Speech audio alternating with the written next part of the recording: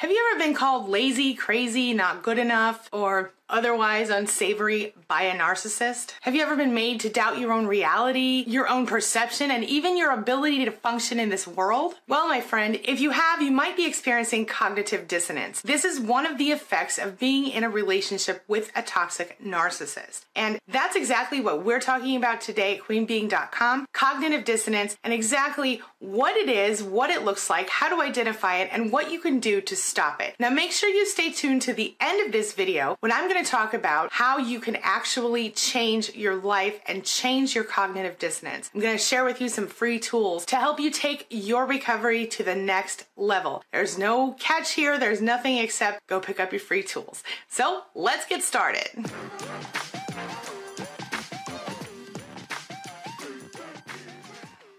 My name is Angie Atkinson, and on this channel I offer free daily video coaching to help you discover, understand, and overcome narcissistic abuse in toxic relationships.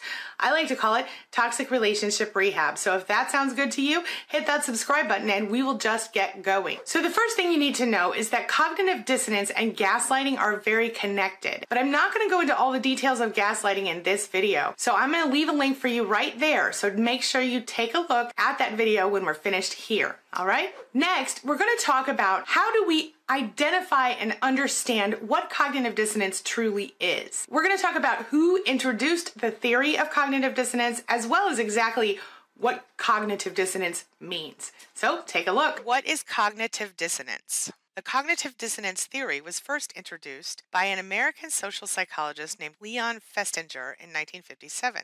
Essentially, it states that as humans, we are predisposed to seek internal constancy. Basically, what that means is that in general, our beliefs, our thoughts, our opinions must correspond with our actions and our behavior and our attitude. This way, we don't really feel the stress of trying to live in a way that doesn't correspond with our beliefs. But if dissonance, discomfort, or inconsistency of any kind is experienced, we tend to feel psychological discomfort, and we strive hard to reduce that or to avoid it altogether. What this means is that we have a sort of predetermined drive to hold all of our attitudes and behavior in harmony and to avoid disharmony or dissonance. This is known as the principle of cognitive consistency. When our attitudes or behaviors don't match, it creates dissonance. If we're going to get rid of the dissonance, we must change something. We aren't programmed to allow the dissonance to continue. As a matter of fact, we feel mild to serious mental and emotional stress if we can't resolve it. But here's where your narcissist comes in. Since they make it nearly impossible for us to remain sane and to resolve the dissonance, well, it adds to our already full emotional plate. How much damage it causes us will depend on the level to which we take seriously the issue over which we have cognitive dissonance. Of course, the theory is the greater the dissonance, the more you will naturally feel motivated to resolve it. Why do we have cognitive dissonance? Cognitive dissonance basically happens when our own self-image is contradicted by what happens in our lives. So, for example, if we see ourselves as strong and intelligent people, but then we end up with a controlling, abusive person in our lives, we feel weak and we feel less intelligent, and we question who we are and what we are doing in that relationship. This happens for several reasons. For example, we believe what we do, and our ethics are what they are, based on what we feel is very important to us, things that really matter in the bigger picture.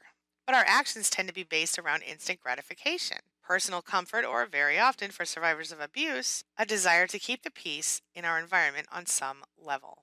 Next up, we're going to talk about the silver lining of cognitive dissonance. The truth is, there are a couple of actual pros to this particular state of mind. So take a look at that. Pros and cons of cognitive dissonance? Wait, there are pros to cognitive dissonance? Well, yeah, actually. See, in a healthy situation, cognitive dissonance allows us to question ourselves and our perceptions, and then to take action to positively change our lives. In fact, if we choose to use it to our advantage instead of just reliving our traumas over and over again, well, cognitive dissonance can become the engine that will help drive us to new levels of evolution. It literally drives nearly all discoveries and new thought processes that lead to them. The downside is that if we just sort of relieve the pressure instead of actually fixing the problem, well, we're shortcutting ourselves to nowhere. Sure, we'll feel some temporary relief. And yeah, we'll be far more comfortable. But we definitely won't evolve or get anywhere new in our lives. Now that we've understood that, what exactly does cognitive dissonance have to do with narcissistic abuse recovery? Why am I talking about it?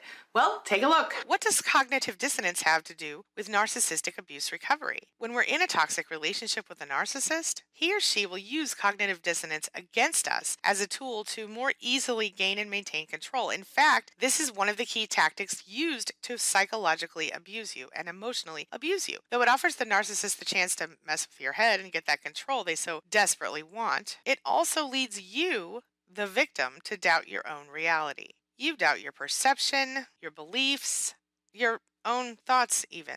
You start to develop a sense of confusion, and you generally feel unreal or less real than other people around you. You stop trusting your own perception, and you start to rely on the narcissist to tell you what's real.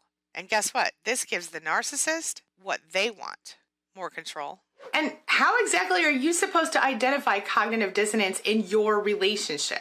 Well, you know I got you covered. Take a look at this. How can you identify cognitive dissonance in a toxic relationship?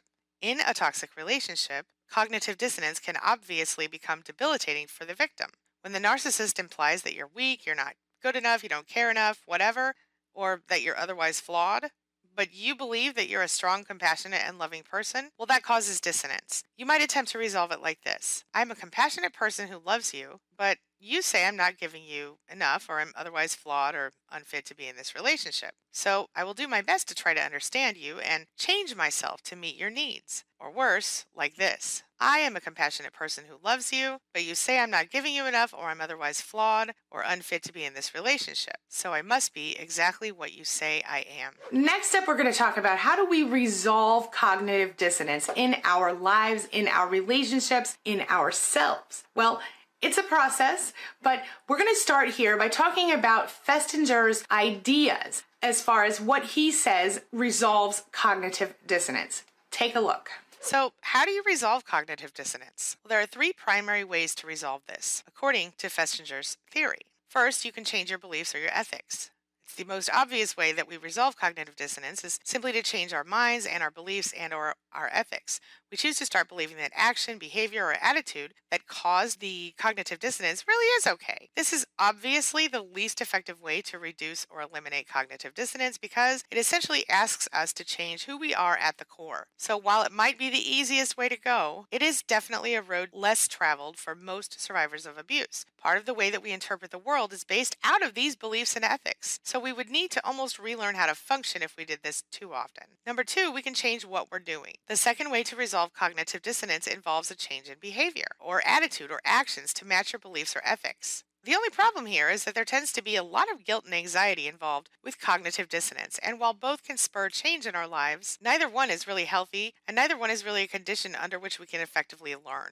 Plus, some people are going to train themselves not to feel these things, which would eliminate their effectiveness in change. So the best way to create change then would be to get a whole new level of understanding without changing your beliefs or your actions. Which brings me to number three, change your perception. The most often employed way of dealing with cognitive dissonance is to change the way you see your actions. So if you feel bad that you cheated on a test, for example, you might rationalize it by deciding that the test wasn't really that important and maybe it was unfairly administered or whatever, so that your choice to cheat would become less unethical because the test was faulty.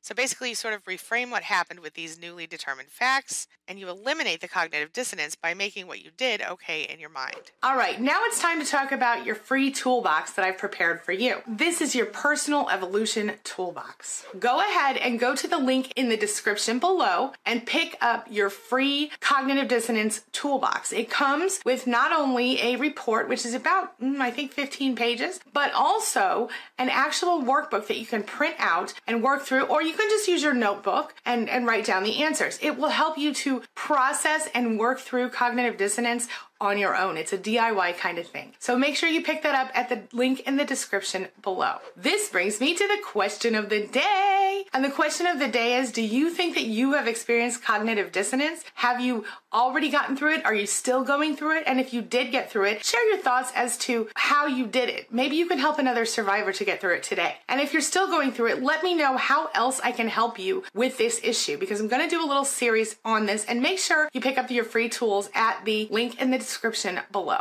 As always, thank you so much for being a part of my day and a part of my life, and hey, thanks for letting me be a part of yours. It really does mean a lot to me. Now don't forget to check the videos I'm leaving for you right here and right here Oh, and while you're here, go ahead and hit that subscribe button right there so that we can continue on this healing journey together. And don't forget, you're never alone because you always have your Spanily. See you soon.